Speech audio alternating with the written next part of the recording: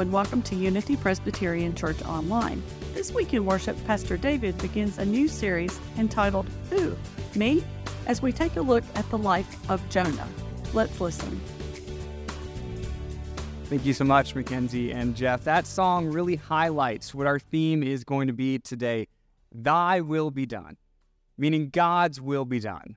Not if it's my will, but really if it is God that's leading, if it's God that wants this for me, then I need to be able to be humble enough to say, okay, God, what you want, that is what is important to me. So that's what we're going to explore today. And I want to start with a story that really was similar to a day like today. And it was a January day. It was several years ago, and it was frigid, kind of like it is outside, although it was in Colorado. So it was -17 outside, and I was on the ski slopes. And even though it was really cold, it was a picture-perfect day. I mean, the sun was trying its best, but it was in there, and there's blue skies. Fresh powder was everywhere, and so you could really see it all around you, all the trees and bushes just covered in snow. And now, I don't think of myself as a very good skier, but at that point, I was like, I think I've graduated from the bunny hills. Like, I can do the blue runs, the mediums, and nothing really more than that. So I think it was on day 2. I'm enjoying the blue runs, and I must have been really distracted by how beautiful the scenery was, because I think I took a wrong turn. You see, in the midst of all of those blue runs, there was one black run. I know this now, looking back, when I looked at the map, but I didn't know that then, except as I'm skiing forward and I see what looks to be a drop-off. Now, I know that was called a jump. I just call it crazy. But I see this drop-off, and then my heart kind of drops, and I do the best I can to swerve out of the way, and I'm able to not go off the jump and end up in 3 feet of powder right at the bottom of a tree. It was at that point where I'm feeling pretty embarrassed and totally kind of stuck in the snow that all of these experienced skiers are going after me, and they're just going off that jump, and I'm sitting here trying to take off my skis and find a way to slide back down. It was a pretty embarrassing wrong turn. But it made me think, when's the last time that you took a wrong turn in your life? Now, sometimes that can be as simple as you're trying to go to a new place and you're not really paying attention to your GPS and you just take a wrong turn. Other times, it's a little bit more serious than that, isn't it?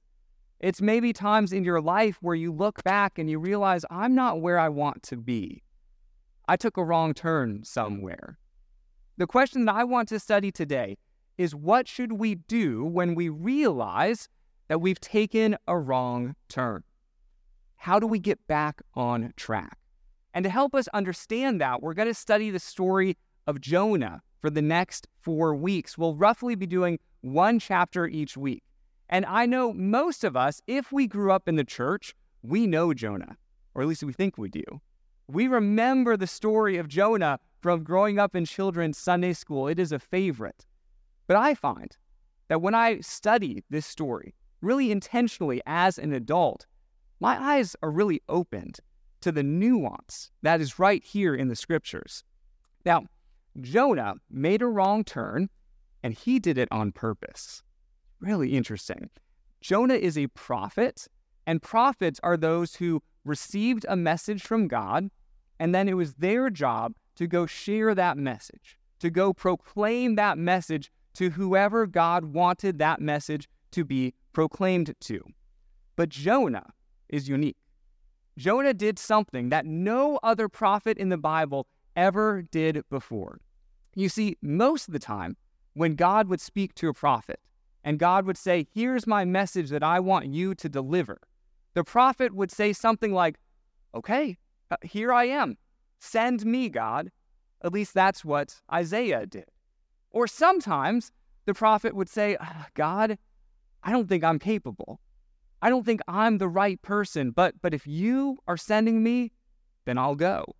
That's essentially what Jeremiah did.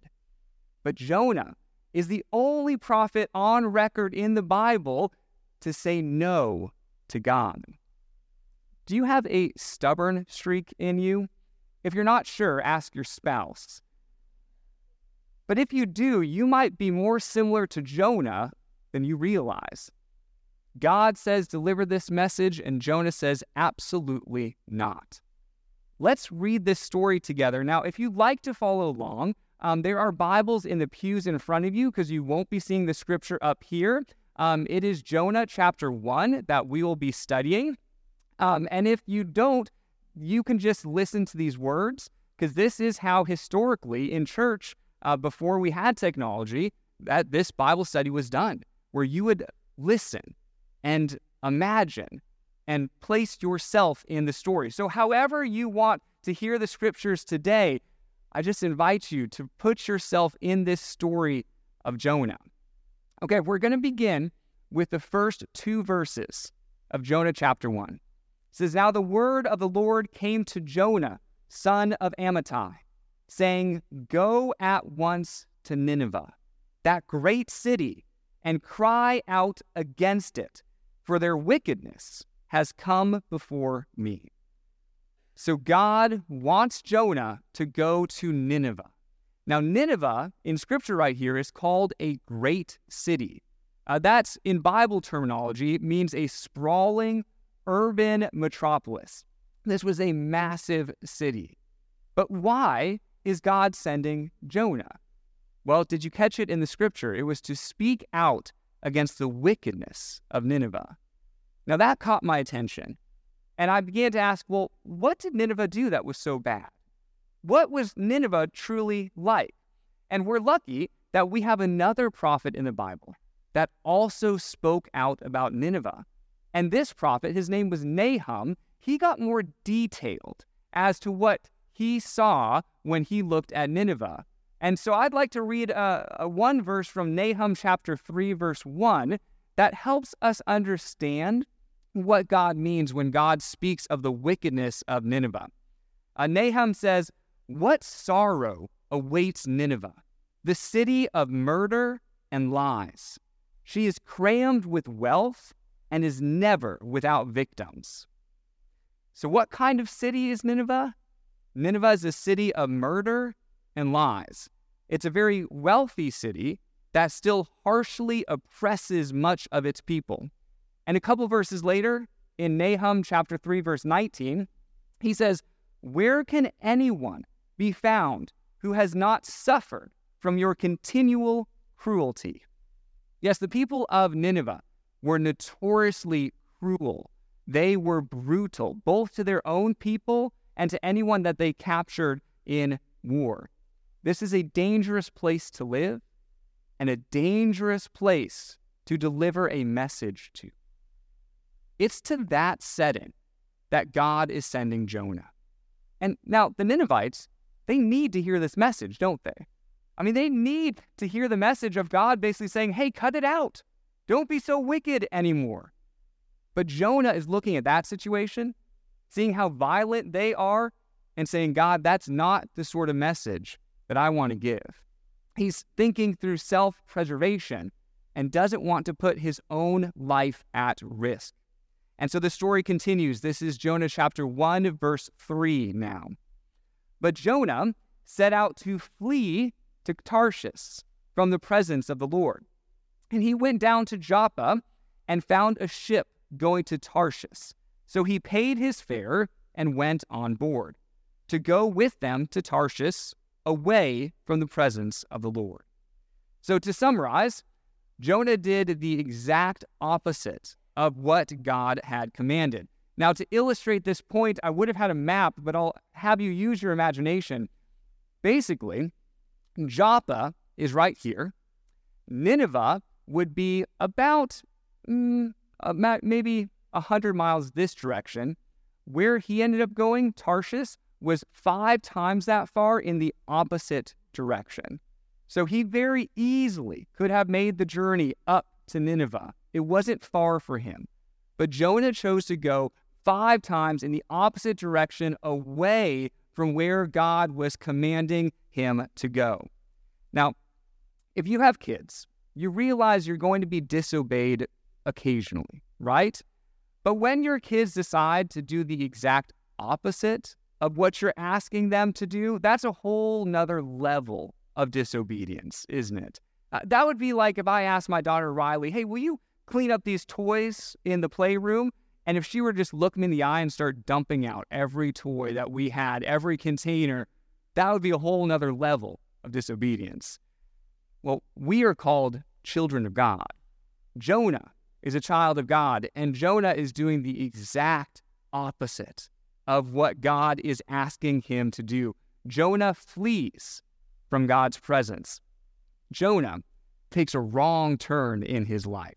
Okay, let's pause the story for a second and really apply this to ourselves. I want you to ask, how today do you flee from God's presence? Now, obviously, none of us have gotten on a ship and tried to go away from where we think God is, because we recognize God is everywhere. It's not ever going to work like that. But I think we have other ways that we still flee from God's presence. For instance, some of us, I think, form just enough doubt in our hearts to give us an excuse not to fully follow God. It's like, okay, I can't really know if God exists, and so I'm not going to fully commit. I think that's one way that we can flee from God's presence.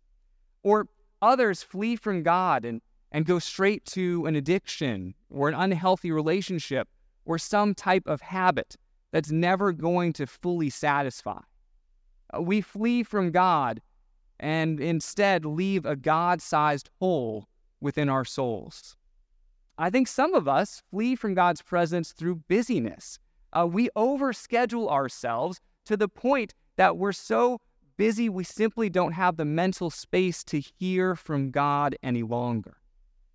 The decision to flee from God is rarely made in a day like it was with Jonah. I think for us, it's 1,000 small steps in the opposite direction. So our question is, how will God respond to Jonah's fleeing? What does God do next? Well, the author of Jonah has a bit of literary fun describing what God's response is.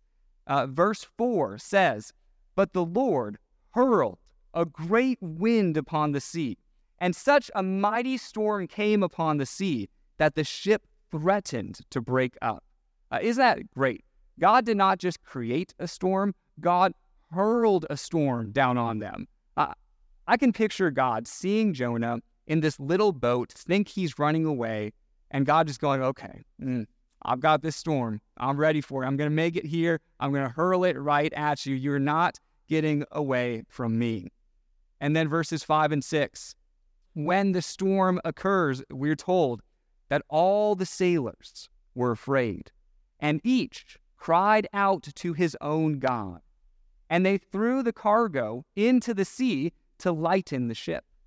But Jonah had gone below deck, where he lay down and fell into a deep sleep. The captain came and said to him, "What are you doing sound asleep? Get up, call on your God. Perhaps that God will take notice of us so that we do not perish." Okay, these sailors are terrified, which speaks to the intensity of the storm. I mean, it would take quite the storm to rattle seasoned sailors. I would think these sailors would think, I've seen most things. I'm not really intimidated or scared by most weather I see. But now, they are all praying to their separate gods in hopes that one of them might be real and save them from this storm that they find themselves in. And the next verse says, the sailors said to one another, "Come, let us cast lots, so that we may know on whose account this calamity has come upon us." Okay, so the practice of casting lots, that's not something we do today, but it would be taking sticks or stones with certain markings on them, and then you'd throw them onto the ground, and then you'd interpret the way that they landed. Basically, it was a game of chance. And what they're doing is they're trying to find out who to blame. They've gotten to the point where they realize we may not make it out of this alive, so let's at least find out who to blame, who got us into this mess to begin with. And so they cast lots. And the lot fell on who else but Jonah. And then they said to him, "Tell us why this calamity has come upon us. What is your occupation? Where do you come from? What is your country? And of what people are you?" And for the first time in this story, Jonah speaks. For the very first time, we hear from the prophet himself, because he has not said a word up to this point. And his words now hold weight. Jonah says, "I am a Hebrew, and I worship the Lord, the God of heaven, who made the sea that's currently raging, and the dry land."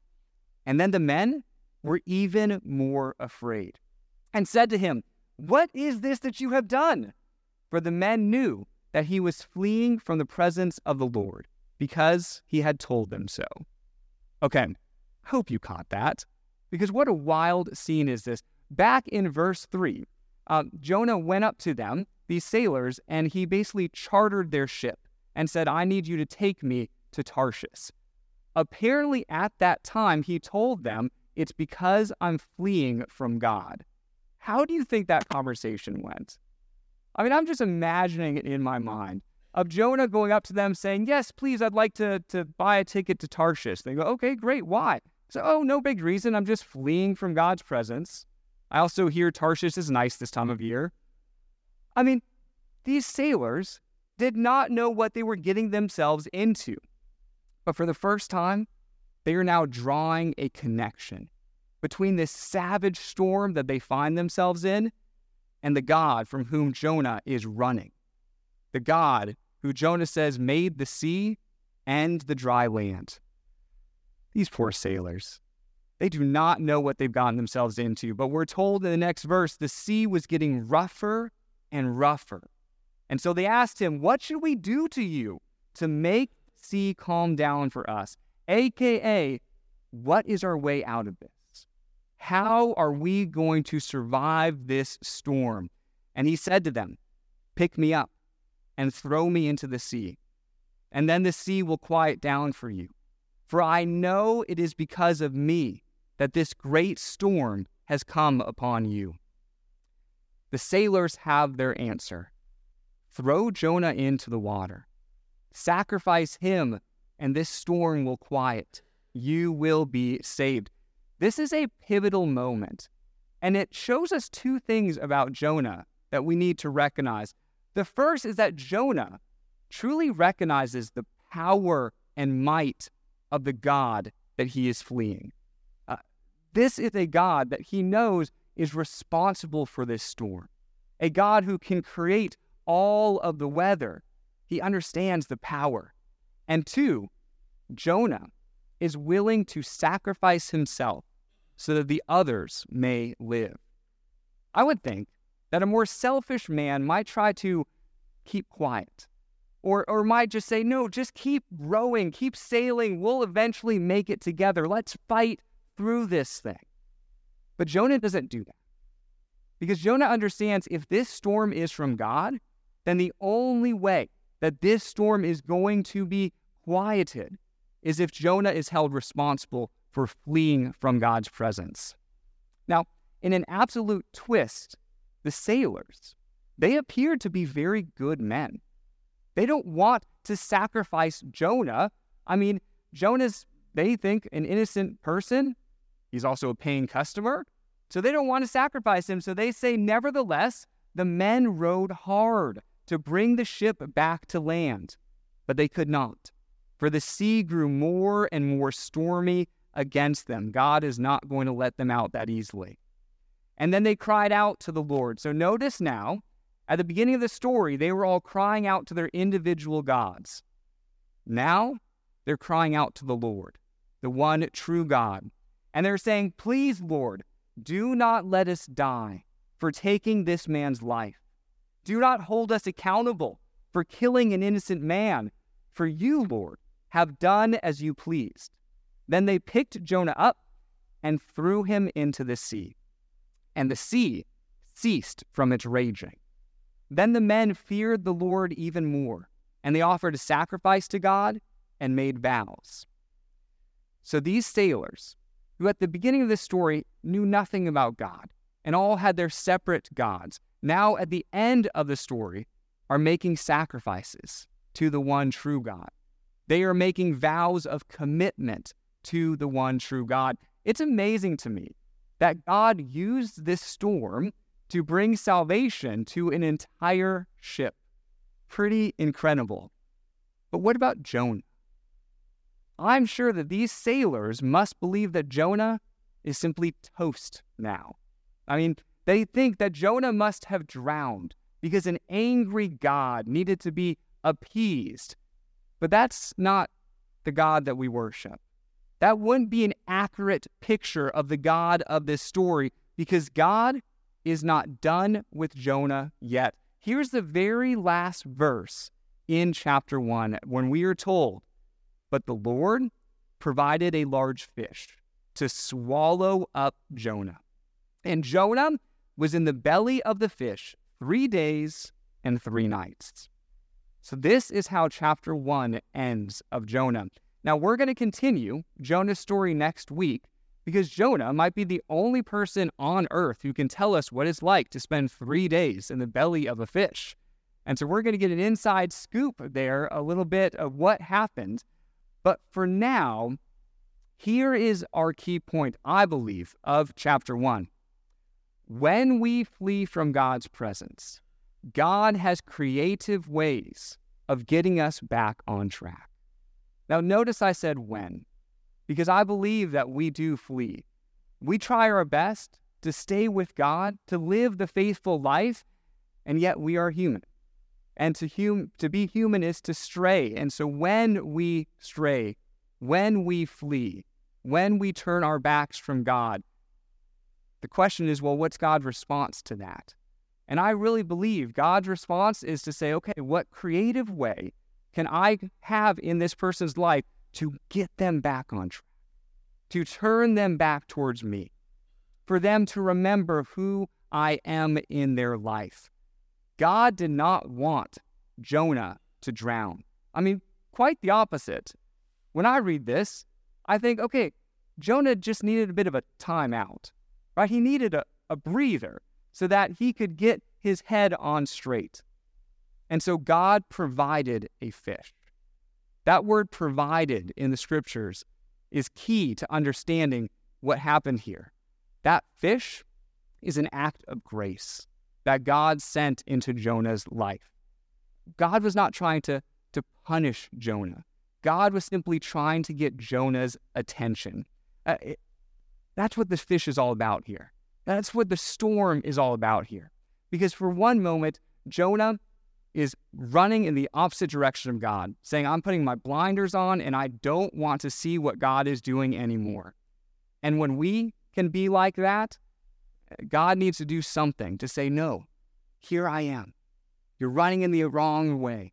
You're going in the opposite direction. Here's an opportunity to come back to me. So I would wager that you've never had this creative way of God to get you back on track. There's not been any giant fish in your life that has gotten your attention. But if you were to reflect on this story, I wonder, could you think of some ways that God has gotten your attention in your life? Some ways that God has said, here I am. You've forgotten. It's time to come back. Those moments, when you can recognize them, I hope you see them as acts of grace in your life. I mean, there are times when we're going one way and God's going the other. And we have an opportunity to say, how do I turn back to God? And that can be challenging at times, because in those moments of realization, we sometimes think, well, I've let God down. So does God really want me? But what this story teaches us is that when you make that wrong turn, God is eager to get you back on track. There's this old hymn. You may recognize it. It's called Come, Thou Fount of Every Blessing. And in one of the verses, I think it's verse 3, the author proclaims, I'm prone to wander. Lord, I feel it. Prone to leave the God I love. I think there's truth in that. I think we are prone to wander. We wander away from God, the God that we love. Our hearts don't always stay intact with where God is. And that was true when this hymn was written in 1757. And it was true thousands of years before then when Jonah, too, was prone to wander. And I think that's true today as well. We all have parts of us that wander from God.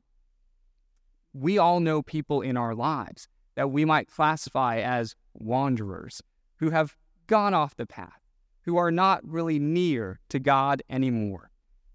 But here's the good news. For you and for them, if you hear nothing else, I think this is the main point of chapter 1 of Jonah, is that God has creative ways through acts of grace to get us wanderers back on track. Amen. If you would like more information about Unity Presbyterian Church, please visit our website at www.unitypres.org or visit us on Facebook. This is the Unity Presbyterian Church podcast. Have a great week.